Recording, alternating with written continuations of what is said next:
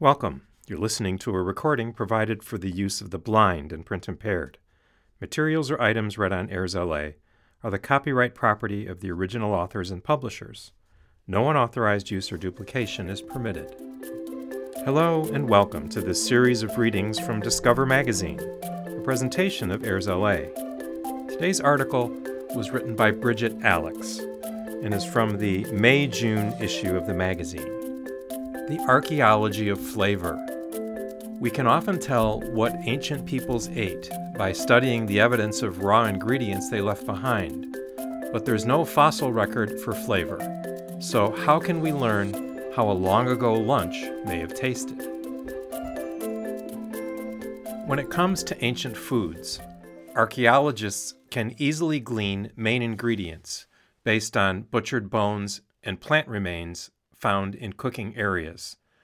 But every chef and diner knows dietary staples don't make meals delectable or distinctive. It's flavor, rendered through spices, herbs, and culinary craft, that defines a dish. Certain flavors have come to distinguish the cuisines of different cultures, like umami in Japan or herbes de Provence in southern France. In the 1970s, cookbook author Elizabeth Rosen named this phenomenon the flavor principle. Quote, "Chefs talk about this all the time, but archaeologists do not," end quote, says Christine Hastorf, an archaeologist and professor at the University of California, Berkeley, who urges her colleagues to think more about flavor. Communities inherit not just dishes and not just meals, but they inherit flavors. Presumably, past cultures also upheld the flavor principle. Uncovering these long-gone flavors is tricky, though. Seasonings and prep methods seldom survive the way bones and botanicals do. But thanks to scholars like Hastorf, archaeology has begun to tap into ancient flavors. This new avenue of research is revealing culinary fads and cultural ties that otherwise would be forgotten, and allowing people today to taste the past. About a decade ago, Hastorf was planning a Bronze Age feast for archaeologists digging in the Italian countryside. Because excavations had recovered cow bones and grains, her menu featured beef and oats. But Hastorf also sought ingredients from a villager who was familiar with the plants nibbled by locals for generations.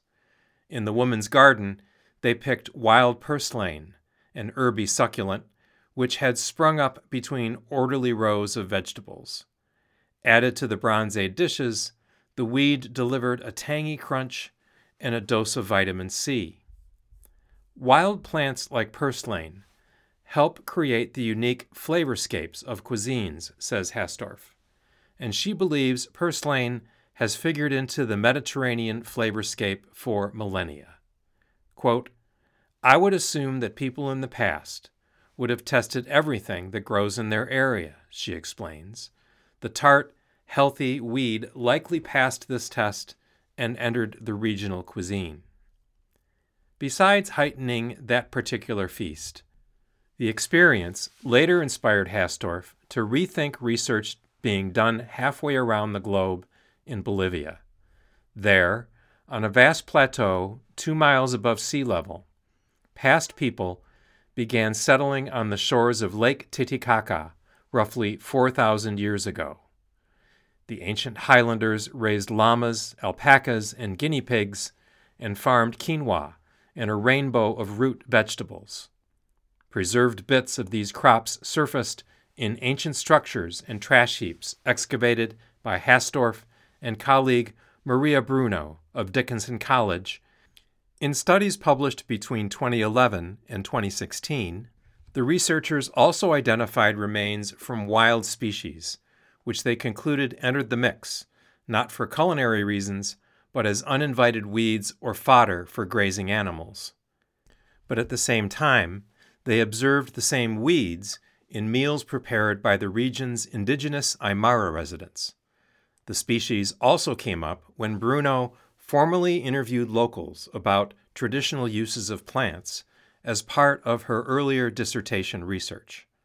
and Hastorf remembered the purslane that flavored her Bronze Age meal. In a 2020 Journal of Anthropological Archaeology paper, the archaeologists paired Aymara knowledge with their archaeological evidence to reinterpret ancient eating habits. They realized their original conclusion, assuming wild species were unwanted weeds or fodder, was perhaps misguided. Those species could have been key ingredients that transformed bland eats into cuisine. For example, today, locals punch up the flavor of stews with koa, a minty shrub that sprouts from rocky soils at even higher elevations than Lake Titicaca. Probable koa remains were found in some excavation pits, suggesting past lakeshore residents also hiked upslope to collect the pungent herb. The study showed flavor preferences have likely endured around Lake Titicaca for over 3,000 years, despite the region's later rule by the Inca Empire and European colonizers. While Hastorf and Bruno uncovered past flavors with low-tech tools, other scientists have deployed cutting-edge molecular analyses like proteomics. This method can output a list of proteins in a substance and read the molecular building blocks of these proteins, which differ by species like DNA code. Thus, proteomics can detect chemical modifications due to reactions the proteins underwent. Thanks to these 3 layers of information, a scientist could zap a food scrap and discover it contained, say, collagen, a muscle protein, from Ovis aries, the species we know as sheep, which was barbecued, reactions that modified the protein.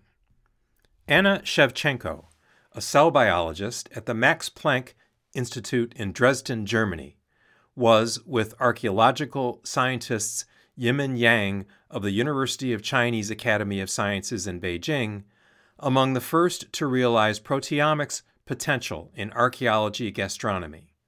In the early 2000s, she was researching venomous caterpillars native to Brazil when she received a query from Yang. Quote, "Instead of caterpillars from Brazil, to try something which is 4,000 years old," Shevchenko recalls, "we didn't say no. We like this kind of adventure," end quote. Yang sent about a dozen yellowish, penny-sized lumps, which had been pried from the necks and chests of mummies discovered in the dune-swept Taklamakan Desert of northwest China.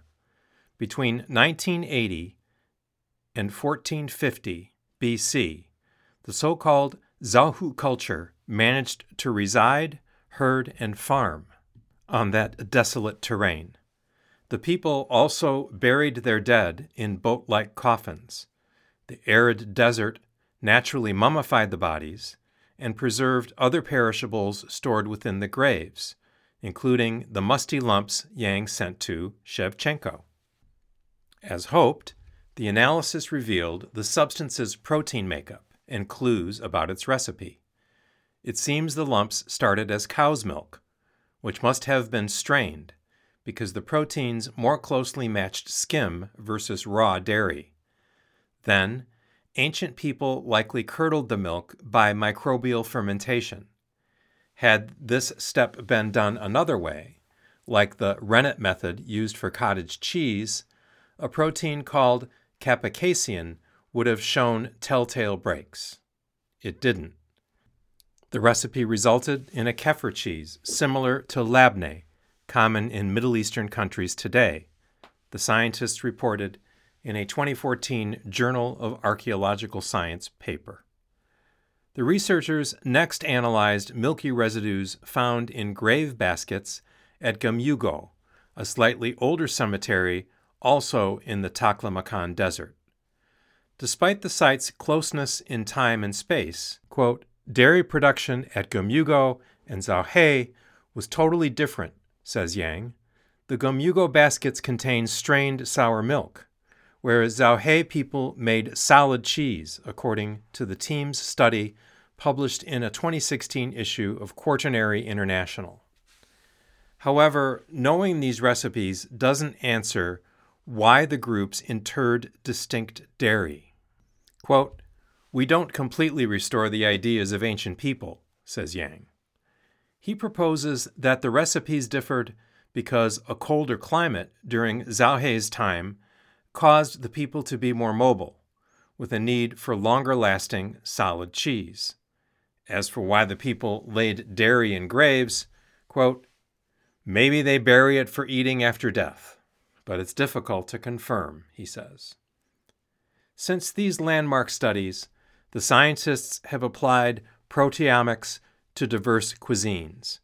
In a 2022 Heritage Science paper, Yang analyzed remnants of baked grain cakes and mutton kebab, discovered at a 2,000-year-old site along the Silk Road. Shevchenko recently detected proteins probably left by caviar prepared by Mesolithic people in Germany 6,000 years ago. And the Kefir cheese, which began this research for Shevchenko, even entered her kitchen. As part of the analysis, she prepared modern comparisons and kept the bacterial starter alive for several days, making cheese about twice a week for her family. Unfortunately, the microbes died while she was on vacation. Quote, "I was not crying, but I was sad," she says. Molecular methods, less complex than proteomics, have revealed surprising tastes and even trade connections. In a 2022 PLOS One paper, archaeologists examined 13 clay jars that were unearthed from Jerusalem buildings that had been destroyed when Babylonians sacked the city in 586 BC. Some of the vessels bore rosette stamps, signaling they belonged to the kingdom's royal economy. Scientists crushed and dissolved fingernail-sized pieces of the pottery and ran the extracts through an instrument that identifies compounds based on their weight and chemical charge. The analysis detected acids, alcohols, sugars, and other molecules, which indicate the vessels stored olive oil and wine. But several wine jars also harbored key molecules in vanilla. Study co-author Yuval Gadot balks at the thought of vanilla-flavored wine. Quote, "I don't think I can sell that now in a restaurant," end quote, says the Tel Aviv University archaeologist. However, the foreign plant, which must have been grown in India or East Africa, shows Jerusalem's then rulers accessed prestigious trade routes run by Assyrians, Egyptians, and Babylonians. Quote, "Sometimes the taste is completely cultural. If you say, 'This is exotic,' and only the ruling elite has the ability to have that, then it's tasty, even if it's not," end quote, Gadot explains. The elite's hankering for exotic flavors likely started centuries earlier in the region. A 2013 study showed that 11th to 9th century flasks discovered in treasuries and temples contained a main molecule of cinnamon, which only grew in southern Asia at the time. The finding suggests this spice made it to the Mediterranean long before ancient texts document its presence in the 6th century BC. Beyond identifying ancient flavors, Gadot is also part of research that has resurrected some of them. He and other archaeologists shared 2,000 to 5,000-year-old alcohol jugs, uncovered at sites in Israel, with microbiologists from Hebrew University of Jerusalem.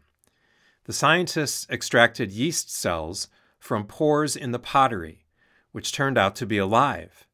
Genomic analysis revealed the cells belonged to species that can ferment. The researchers used the awakened yeast to brew beer, wine, and mead, following recipes written in ancient Egyptian texts. Given a sampling, members of the Beer Judge Certification Program proclaimed the beer tasted like English ale. How the yeast survived over 2 millennia remains a mystery. It's possible the fungi went into a dormant state, but the team thinks it's more likely that the organisms continued to reproduce slowly. In that case, the yeast cells that entered today's brew were the descendants of the ones that fermented the ancient drink. Either way, sipping this grog approaches culinary time travel. Perhaps the yeasty tang of fermented fruits and grains transcends the flavor principle, pleasing tongues across eras and cultures. Again, this article was written by Bridget Alex. She's a science writer and anthropologist based in Somerville, Massachusetts. My name is Brian Lemon. Thank you for listening, and stay curious.